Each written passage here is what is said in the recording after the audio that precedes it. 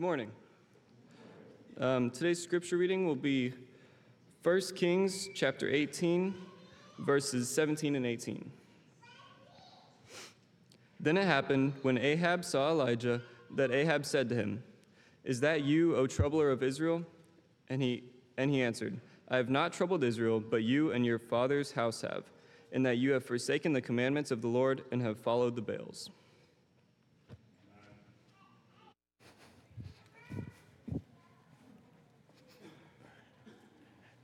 Good morning.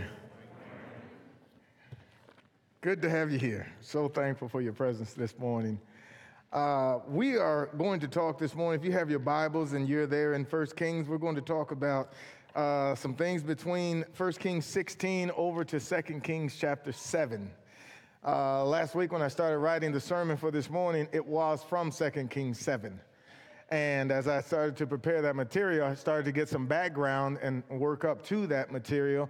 And as I did that, a new sermon was born, not 2 Kings 7. But if you come back tonight, we'll talk about 2 Kings chapter 7. There is a message there from 4 lepers, and it's connected to what we'll talk about this morning. But the sermon this morning is the result of that study, and that just had a different focus, and it had a different thing that God wanted to talk about, and that thing was ultimately the Word of God. And if you are wondering about the world, and you're wondering about the challenges it's facing, and it seems like every day we wake up, there's a new one, and we keep seemingly being surprised about what the world says or does next. And you might also find a similar idea with the church, that you keep hearing new things from members of the Lord's body, elders, preachers, and individuals within the body saying different things we've never heard before, things we've never believed, and now they're saying them. And sometimes God's people are caught off guard with this, and they're troubled by it, and they wonder, why is this happening, and what can we do about it? And I submit to you, it's formed out of this study. If you want to understand the Lord's people, or if you want to understand the world that surrounds the Lord's people, read your Bible. And to understand those challenges, just go back and read and listen to God talk to his people and watch the attitudes and dispositions of those around them. And ultimately, what it will boil down to is this: how does God's people, how does the world regard, respect, and respond to the Word of God? If you can find out that, then you can find out what the challenges are, and in doing so, well, you'll also find the solutions to that problem. In our study this morning, there are several nations. In fact, if you were to just read, and I'd encourage it if you haven't read this section of Scripture in a while, give it a read. Listen to what's going on with God's people. There are several nations involved. Israel is involved, the northern kingdom. Judah's involved, the Edomites, the Moabites, the Syrians. They're all involved within these passages of Scripture. There are several kings involved as well. There's Ahab and Jehoshaphat. There's Ben-Hadad, Jehoram, Azariah, and others involved in this. And then there are the people of each one of those nations and the armies that fight for those nations. And as all of this is swirling about, if you read this section, you will be thoroughly impressed with 2 individuals, prophets, Elijah and Elisha. We began with Elijah. With all of the things that are going on, it's Elijah that met Ahab. And if you don't know Ahab, go back to chapter 16. And this sets the tone for what's going on within the nation.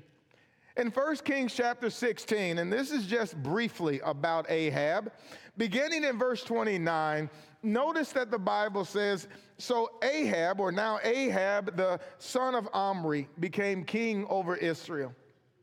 In the 38th year of Asa, the king of Judah, and Ahab the son of Omri reigned over Israel and Samaria 22 years. What kind of man was he? What kind of reign did he have? Verse number 30 says, "And Ahab the son of Omri did evil in the sight of the Lord." Note the next phrase, "more than all who were before him." That's staggering because of the next passage. It came about as though it had been a trivial thing for him to walk in the sins of Jeroboam, the son of Nebat. If you don't know him, you'd have to go back to chapter 12. This is the Jeroboam that was the servant of Solomon. And in chapter 11, when Solomon introduces idolatry into the nation because of those foreign wives which he loved, and because they turned away his heart from following God, God said he would take the kingdom from him. Not from Solomon, but from his son. You remember Rehoboam was his son, and Jeroboam. And in chapter 12, Rehoboam, because he was cruel to the people and refused to respond to their request, Jeroboam got 10 tribes.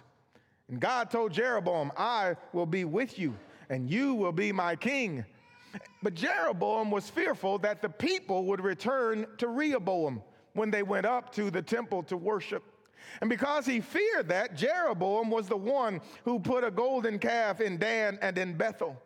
And Jeroboam was the one who changed the priesthood. You didn't have to be from Levi to serve at his altar. You could be from anywhere. Jeroboam changed the day of the offering, not the 7th month, the 14th day, but the 8th month, the 15th day. Close, but not the same. He changed the location. He changed the God of worship. He changed the day of worship. He changed everything about God's worship. And so this moniker is given to him. He becomes known as Jeroboam, the son of Nebat, who made Israel to sin. Ahab, the Bible says, did more evil than all who was before him. And then it says, as if it had been a light thing, he married Jezebel and followed in the ways of Jeroboam, the son of Nebat, who made Israel to sin. Verse number 31. Now that Jeroboam married Jezebel, the daughter of Ethbaal, king of the Zidonians, and went to serve Baal and worship him. We're talking about the king of Israel. And what's he doing? He is worshiping Baal. What else does he do? Verse number 32 says, he erected an altar for Baal in the house of Baal, which he built in Samaria. Ahab also made the Asherah. Thus Ahab did more to provoke the Lord of Israel, the Lord God of Israel, than all the kings who were before him. That individual is ruling the nation of God. Elijah, the prophet, confronts that man. And in chapter 18, that's when the showdown, if you will, on Mount Carmel occurs, where Elijah defeats the prophets of Baal, who Ahab worships. This is the Elijah of which James speaks, that he prayed that it might not rain, and it didn't rain. Ahab is furious that it's not raining, and he's angry at Elijah. And so Elijah says to the nation in chapter 18, let's get it right, people. If God is God, serve him. If Baal, serve him. That's verse 21. You'll remember that great statement. Elijah came near to all the people and said, how long will you halt or go on limping between two opinions? If God is God, serve him. If Baal, then serve him. The people didn't say a word. If you go a little further, Elijah then, in the next several verses, this is when he sets up those two altars. And he says to the people, you build an altar, let the prophets of Baal build an altar, I'll build an altar, and whoever God answers by fire, that will be God. And the people said, sounds good. That's verse 24. And if you are curious as to how far God's people have gone, how bad are things? It's so bad that they believe there's a possibility that Baal might answer. And so they say, sounds good, let's see. I hope that just not even for a second did you think this was a good idea. I hope you didn't think, okay, let's see. There's no see. Baal can't answer. He has eyes, but he doesn't see, ears, but he doesn't hear, feet, but he doesn't walk. There is no answer coming from Baal, Psalm 135. But the people say, sounds good, let's see.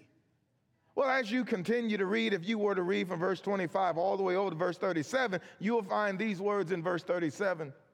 After they fail, and they fail miserably. In fact, this is that section where Elijah mocks them. He says about their God, why don't you call louder? He probably can't hear you. Or maybe he's busy, or maybe he's in the restroom, or maybe he's on a journey. And they call and they call and they call and they scream and they cut themselves and on they go. When at last they're done, you should read what Elijah does, beginning in verse number 30 down onward. He build an altar, yes, absolutely. And then put the stones on, yes. And then he says, build a trench around it and fill it with water. And then pour water on the altar. And then pour more water. And when you read it, after Elijah is done, he prays to God. You know there's only one God in this contest who can hear. Amen. There's only one God in this contest who can answer prayers. Elijah says in verse 37, answer me, O Lord, answer me, that this people may know that you, O Lord, are God, and that you have turned their hearts back again. That's the point. Then the fire of the Lord fell and consumed the burnt offering. And sometimes we read the Bible so fast. I generally do it because I'm up here talking for time's sake. Why do you do it? We read the Bible so fast, you can miss stuff. Look at verse 38. The Bible says, then the fire of the Lord fell and consumed the burnt offering. Got it. And the wood. Got it. And the stones. And the dust. And licked up the water that was in the trench. When all the people saw it, they fell on their faces and they said, the Lord, he is God. The Lord, he is God. Elijah brought revival to the nation. Elijah did that. God did that. After this prayer and after God's response, those false prophets are killed. He puts them to death, verse number 40. And after that's done, the people saw it, the enemies were destroyed, and then God brought the rain because of Elijah. Now, as you continue to read, and we're trying to get over to chapter 6 and 7 in the 2 Kings, and so let's move forward. Elijah will be replaced by Elisha. This is the second book of Kings in chapter 1. And if you read chapter 1, what you'll find is a series of events that happen, I believe, to test Elisha's resolve, to see if indeed he wants to be what he's requesting. And so Elijah seems to keep trying to put him off. I'm going here, he says, but you stay here. I'm going to do this, but you stay here. And to every time he says, stay here, Elisha says, I won't do it. I'm going with you. Eventually, there is this transition where Elijah says to Elisha, ask what you will. He says, I want a double portion of your spirit. If you can see me when I'm gone or when I leave, then you'll have it. A chariot of fire breaks them apart, and by a whirlwind, Elijah is caught up to heaven. Elisha does see him. And this transition is made from the great prophet Elijah to now Elisha. Everything else in the background is still swirling. All of these kings, all of these nations, and all of these individuals are still estranged from God. Elisha will be confirmed by God by miracles. In fact, there are at least a dozen between chapter 2 and chapter 6 of Elisha, confirming him that he was God's prophet. There will be the bitter water made pure, the water for the armies, the Moabites, that they'll see water on one side, they'll see blood on one side, God's people will see water, the widow's oil will be supplied, the Shunammite woman will give birth, her son will die, Elisha will raise him again. There's poison in the pot, they will say. He cures that. There's the feeding of many with a little. Naaman's leprosy is cleansed. Gehazi and his descendants will get Naaman's leprosy for his greed. There's an axe head of iron that will float. He knows the enemy's plans in their tents, and he will open the eyes of his servants. All of this occurs between chapter 2 and chapter 6. And I did mention Elijah parts the waters and they walk across, and then Elisha does the exact same thing, parts the waters and walks across on dry land. As you're reading all of this, there is a phrase that's associated with Elisha that stands out because it's repeated so frequently. And it ultimately begins to get to the point in this section. You can find the phrase beginning in chapter 1 and verse number 9. If you look at 2 Kings 1, it's in this chapter in verse 9, verse 10, verse 11, verse 12, and verse 13. We'll read verse 9 and you'll note the phrase. The Bible says the king sent to him to a captain of 50 with his 50. And he went up to him, and behold, he was sitting on the top of the hill. And he said, O man of God. The king said, come down. O man of God. That phrase will occur 1, 2, 3, 4, 5 times in this chapter between verse 9 and verse 13. It occurs again in chapter 4, verse 7, verse 9, 16, 21, 22. Those where the woman's oil and then the widow's son, the Shunammite woman's son. It occurs in that chapter 9, 16, 21, 22, 25, 27, 40, 42. Man of God in chapter 5 and verse 8, verse 14, 15, 20. Chapter 6, verse 6, verse 9, 10, 15, man of God, man of God. Chapter 7 and verse number 2, verse 17, verse 18, and verse 19. What's the importance of this phrase and why? You can see why, can't you, that I couldn't get to chapter 7? When God says something that many times in that window, do you think he wants us to pause and figure out what he means there? Why is that important? We've heard what Ahab is doing. Then there's Judah, and they're in league with Ahab. And then there are the Syrians, they're not even God's people. And then there's the Edomites and the Moabites, and then God's people that think it's a good idea not only to serve Baal, but to challenge Jehovah and see who will answer. And then God keeps saying, here's a man of God, a man of God, a man of God, a man of God. Let me tell you why that's so important. Would you grab the last two words? Not man, of God. Well, that's why it's important. What is it about this man of God? Well, first of all, the man of God demands God, first of all. But then secondly, the man of God has the word of God. That word of God is sustained by the power of God. That word of God is given from the mind of God. If the man of God is talking, where did he get his information? He got his message from God. The result of that is, that's from the all-knowing mind, not his. The result of the all-knowing mind is also the absolutely accurate mind. God can't make mistakes when he knows everything. That means that whatever God says is worthy of trust. If God said it, you can trust it because he knows everything and he can do anything. Since it's worthy of trust, that means whatever God said will come to pass. What is everybody involved doing? Ahab is following Baal. What else is occurring when the prophet, the man of God, what else is happening? There are false prophets. The false prophets are speaking. The result of the false prophet's message is leading to people serving false gods.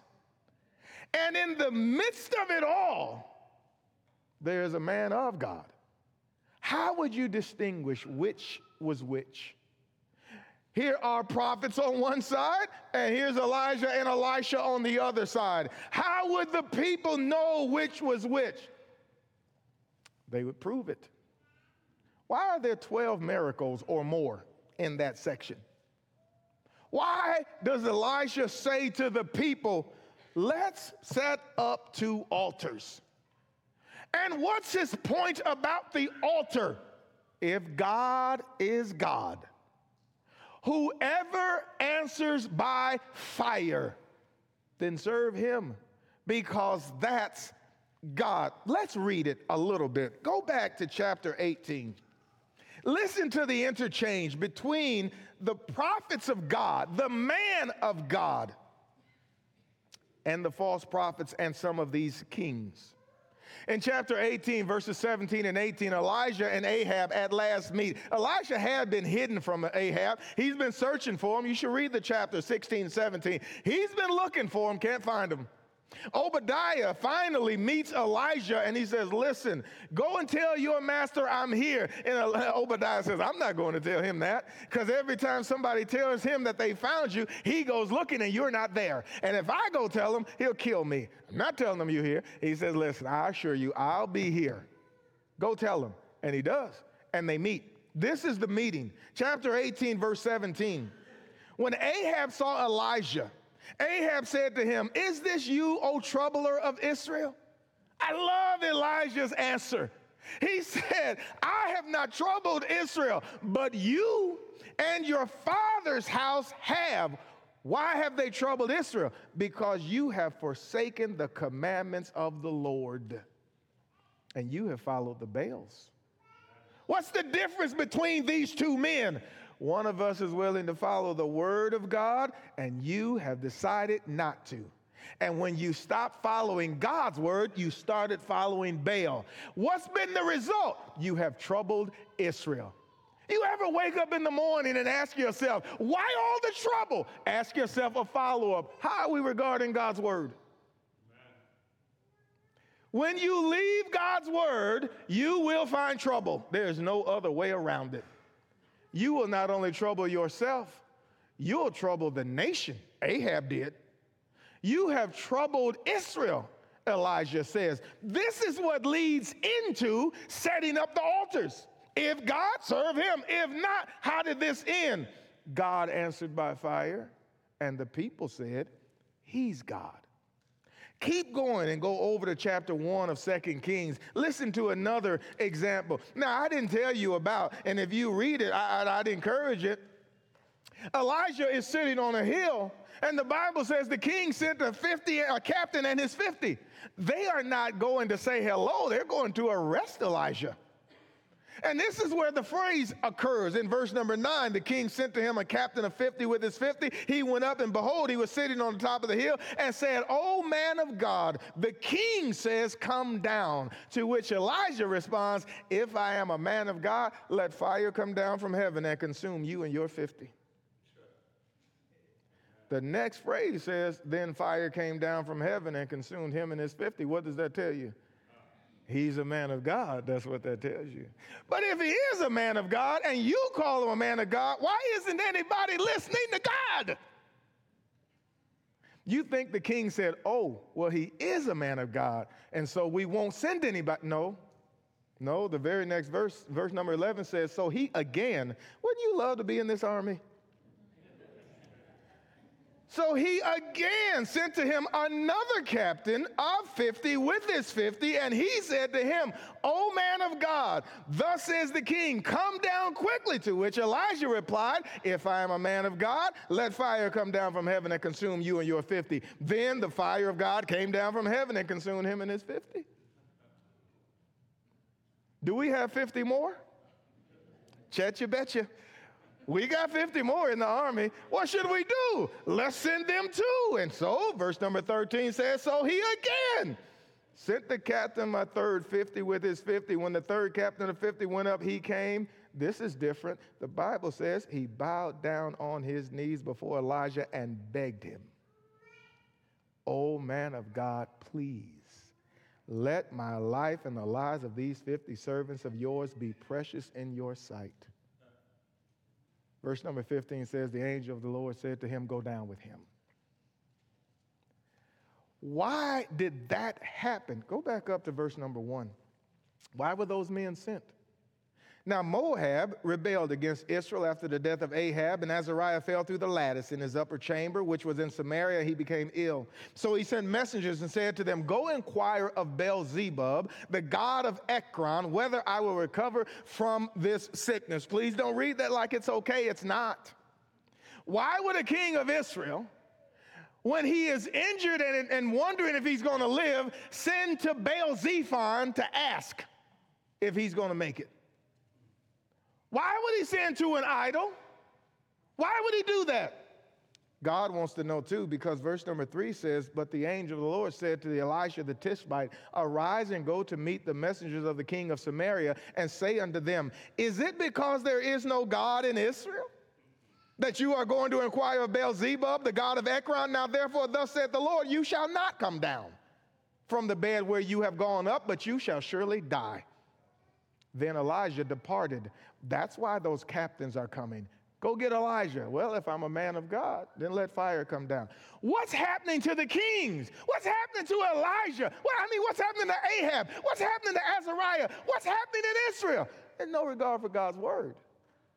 They don't listen to God's word. They've rejected it. They've spurned it. And what's God doing? He's sending the man of God who will have the word of God. And this goes on and on and on in this section. In chapter 3 of 2 Kings, Jehoram and Jehoshaphat want to go to war. Jehoshaphat, who is righteous, says, is there anybody we can inquire of?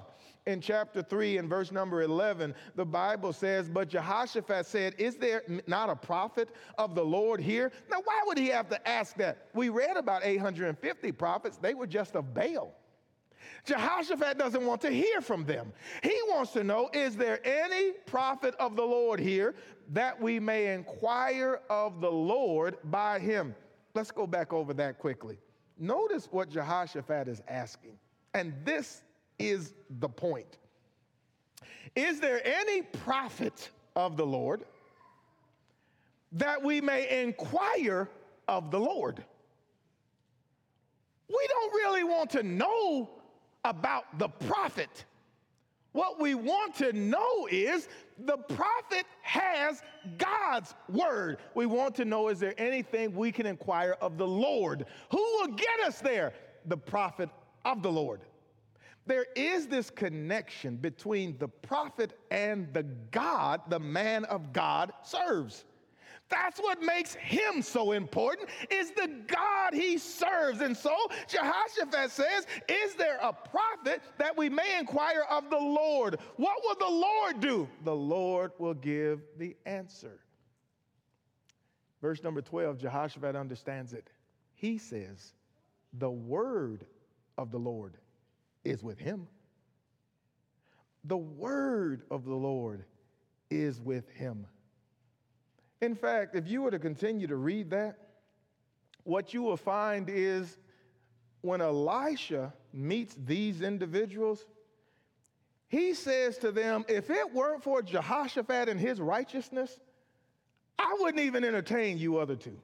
We wouldn't even have this meeting. That's how far afield y'all are. I wouldn't even talk to you if it weren't for verse number 14. You can read it. Elisha said, as the Lord of hosts lives before whom I stand, were it not that I regard the presence of Jehoshaphat, the king of Judah, I would not look at you nor see you. What follows? Verse number 16. He said, thus says the Lord. Verse 17, thus says the Lord. As you continue to read through this section, you cannot miss the emphasis on why everything around and everything in Israel is going wrong, because there's no regard for the word of the Lord. That's the problem. The widow's oil in chapter 4, it will be done according to the word of the Lord, the man of God. It will happen just as he said. In chapter 4, the Shunammite woman, first she will get a son. That's verse number 16 and 17. He said, at this season next year, you will embrace a son. And she said, no, my Lord, O man of God, do not lie to your maidservant. And verse 17 says, the woman conceived and bore a son at that season the next year, as Elisha had said. She will be raised, or that son will die and then be raised. That brings us to chapter 5, where Naaman is. There are 3 verses that stand out with regards to Naaman and his cleansing. You know of his description in verse 1 and verse number 2. But then in verse number 3, the Bible says, she said to her mistress, I wish that my master were with the prophet who is in Samaria. He would cleanse him. None of us think Elisha cleansed Naaman. But But listen to what the little maid says. Oh, that my master were with the prophet in Israel. He would cleanse him. Elisha is in the tent in verse number 8. When he hears about the king, I say he's in the town, I don't even know who it was. When he hears about the king renting his garments, he says this. It happened when Elisha, the man of God, heard that the king of Israel had torn his clothes. He sent word to the king saying, why have you not torn your clothes? Let him come to me. Why does he need to come to you? So that he will know there's a prophet in Israel. The little maid said, oh, if you were with the prophet, he'd cleanse you. You know what the king of Syria did? He wrote a letter and sent it to the king of Israel. She didn't say that. She said the prophet.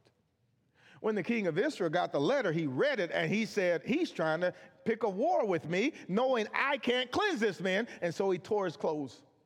When Elijah heard that the king of Israel tore his clothes, he said, listen, why don't you send him to me? If he comes to me, he'll know there's a prophet in Israel. What did Elisha do when Naaman arrived at his tent? He sent a messenger out and he said, go dip in the Jordan 7 times. You and I know that Naaman rebuffed at first, and then eventually he went away. His servant stepped in. But listen to what Naaman says after his cleansing in verse 15. When he returned to the man of God with all his company and came and stood before him, he said, behold, now I know that there is no God in all the earth but in Israel. So please take a present from your servant. I said 3 key verses. What were they? Verse 3, oh, that my master with the prophet. Verse 8, let him come to me. He'll know there's a prophet. But after the word prophet is used twice, notice Naaman's conclusion. Now I know there is no God except in Israel. You know that's been the point all along. Here is a Syrian king. Here is a mighty man of valor who is a Syrian. He knows there's no God. How did he get there? By the prophet. What did the prophet have? The word of that very God that cleansed him. Now I know there is no God except in Israel. There is a plot to capture Elisha in chapter 6. Again, wicked kings refusing to follow God's word, rejecting it. He knew that their secrets in Syria when they wanted to attack Israel, he knew them. And so he saved the king of Israel twice, chapter 6, verses 9 and 10. He saved them out of their hands. And the king of Syria was so upset. How does he know? And somebody told him, listen, Elisha is telling what you're saying in your tent. There's a prophet over there. He's saying the things you're saying. When you're in your secret tent thinking you're talking along about your plans, Elisha knows them. To which this king says, well, go get Elisha. And they do. When they go to get Elisha, if you have your Bibles, look down at about verse number 15. They go and they surround the city where Elisha is. Verse 14, he sent horses and chariots. Verse 15, the Bible says, now, when the attendant of the man of God had risen early and gone out, behold, an army with horses and chariots was circling the city. And his servant said to him, alas, my master, what shall we do? Here's Elisha's answer. Do not fear, for those who are with us are more than those who are with them. That must have surprised the servant because there's only 2 of us. And I can see. I see you, and I see me, and I see the army. And Elisha says, don't worry about it. There's more with us. Elisha prayed, verse 17, and said, O Lord, I pray, open his eyes that he may see. And the Lord opened the servant's eyes, and he saw, and behold, the mountain was full of horses and chariots of fire all around. You know, God's people should remember that always. There's more with us than with them because God is with us always. Let's make some application. God's word has been revealed, friends. This is the problem. People wake up in the morning, well, what's going on with the world? Why are they doing this? What's going to happen? Scripture is the word of God revealed to the prophets. 2 Timothy 3:16 and 17, it says it's God-breathed. That really is the point. It's God's word. It's the word of God. It's God's word, and it's inspired, all of it. Inspired of God, breathed out by God, and it's profitable for doctrine, for correction, for instruction in righteousness, that the man of God may be perfect, thoroughly furnished unto every good work. It lacks nothing you need. All things that pertain to life and godliness, Peter says. Those prophets spoke what God revealed. Those prophets wrote what God revealed, and thus we have it. We have in our possession heaven's message, God's mind revealed. We have it. The miracles performed by these men manifested the God and demonstrated that they were God's men. That's why we have those miracles in the Bible. God's people in the Bible and today will always encounter danger, difficulty, defeat, and even death when we reject, refuse, and deny and disobey God's word. And by so doing, we reject and we refuse and we disobey the God who gave his word. And if you'll go back and read passages, that ends up being the confrontation. Ahab says to Elijah, you're troubling Israel. He says, I haven't troubled Israel. You have. You have not obeyed the commandments of God. Chapter 1 of 2 Kings, he says, is that because there's no God in Israel that you're sending the Baal-zephon? In chapter 5, let him come to me and he'll know there's a God in Israel, a prophet in Israel, and no other God in Israel. Here's the question. How do you regard the scriptures? As God's word or the word of men? Christians and non-Christians would do well to answer a similar question to the one Elijah asked. Why do you go on limping between two opinions? If the Bible is the inspired word of God, then trust it and obey it. If it's not, then renounce it and reject it as nothing more than the untrue, unreliable word of men. But it's one or the other. And whichever one it is, why won't you accept one and move on with your life? You do yourself no favor by limping between the two. Christians sit around in buildings and they keep thinking about this problem and that problem, and they keep trying to figure out, why is this happening? Let me ask you, do you believe this is the inspired word of God? Let's start there. We won't have many problems after we start there. But people don't regard the scripture as the inspired word of God. No, they don't. They keep trying to use the Bible to overcome challenges. That's how I'm going to use it. They keep using the Bible to weather the storms of life. I'm going to get through. I'm going to go to the Bible and find out. They keep using the Bible as a self-improvement book, a marriage improvement book, a parenting improvement book, a marriage prep book, a prayer answering book, a action approving book, a spirit calming and claiming book. Somebody say, well, Eric, the scriptures will do all of those things. I don't disagree. They help you in every way you want to be helped. Absolutely will. But that's not it. That's not it.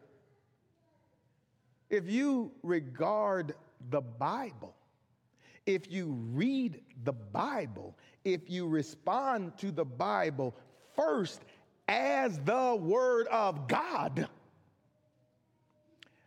that will make it truth. That will make it trustworthy. That will make it authoritative. And when you read it like that, when you consume it like that, when you believe it like that, then you'll do what it says, trusting the God who gave it. But people don't do that. No. People try to have God's results without God. People want God's promises without obeying God's word. And so people encounter difficulties. And then you know what they do? Because the Bible is a self-improvement book, when it doesn't work for them, they just put it down. But because it's going to help me solve my problem, well, as soon as they don't have the solution, they stop doing what it says. It's a marriage improvement, but why don't you do it then? And your marriage would improve if it was the word of God. See, if God said it, it'd be authoritative. And if it's authoritative, then you must do it. But it ain't that for you. No, it's a marriage improvement book. And so I'm going to use it, see what it says, and I guess I'll try to fit. And then when it don't, then I'll put it down. Or I simply won't do it. When that doesn't work, they start listening to other teachers. They find me and they say, have you heard about? Oh, this guy. Oh, this right here, you should hear. But now they know I'm a gospel preacher. People talking to me. They know I'm a gospel preacher. They know I believe the book. I'm trying to follow the book. And then they say to me, but Derek, have you heard? Because they got a new teacher. They got a guru that's got some insight God just cannot meet. They got some new stuff. God ain't touched this subject. God never said anything. God don't know this stuff. How's that going? Because the Bible is not the word of God. See, that would make it authoritative. And as a result of that, they start following other gods. The reality is, there is a way to view the Bible. It's found in 1 Thessalonians chapter 2. And the Apostle Paul commends the Thessalonian brethren for having the right disposition toward Scripture. He says, for this cause also thank we God, without ceasing, because when you received the word of God, which ye heard of us, ye received it not as the word of men, but as it is in truth the word of God, which effectually worketh also in you that believe. That's how they received it. And you know what that means? That means when God says it, that's it. That's what that means. That means when God says that direction, we go that direction. When God says this action, then it's this action. When God says don't, we don't. When he says do, we do. When God says it, then that settles it. That's what that means. That's how they received it. Let me ask you again, how do you receive it? Those problems that Israel had, and they had problems, oh, we just scratched the surface. In fact, eventually, the Assyrians will come, and the Babylonians will come, and the Jewish people, God's people, will go away into captivity for years. Northern tribes will come back very small, and the southern tribes as well. A remnant will return. Let me ask you this. How do you receive the word of God? If God has spoken on a subject, then that's what it is. Is that the way you view it? If God has said, then is that the way? You know, if you and I view this as the word of God, nobody would have to ask us to read it. Nobody would have to twist our arms to consume it. We would be like the deer panting after water. If it's God's word, then God said it. It's no wonder the psalmist says, thy word is a lamp unto my feet and a light unto my path. Jesus said, sanctify them through thy truth. Thy word is truth. What's happening in our nation? Why is the church so challenged? What are we going to do about our kids? Man, I don't know what to say about my marriage. I can't seem to figure out, is there any calm? I'm just so anxious. I don't know what to do.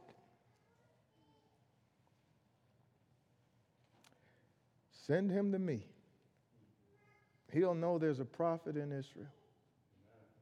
Now I know there is no God but in Israel. How do you regard the word of God? You're not a Christian this morning, then that very word tells you how to become one. You must believe that Jesus Christ is the Son of God. You must submit to him and repent and change your mind and your life about the way you're living.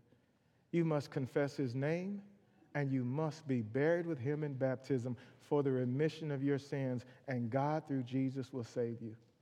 If you have never done that, friends, you don't have a more pressing issue in your life. The world can keep doing what it does, but your greatest need is Jesus. What if you are his child? Friends, you'd have to examine yourself. You'd have to examine your heart. You'd have to ascertain whether or not, like in Israel of old, those of us inside of New Testament Israel have set aside God's word, started to listen to other messages and messengers, and started to follow after other gods, setting aside the commandments of the Lord. And friends, if that's your life, then make a change. The world will improve. You and I will improve.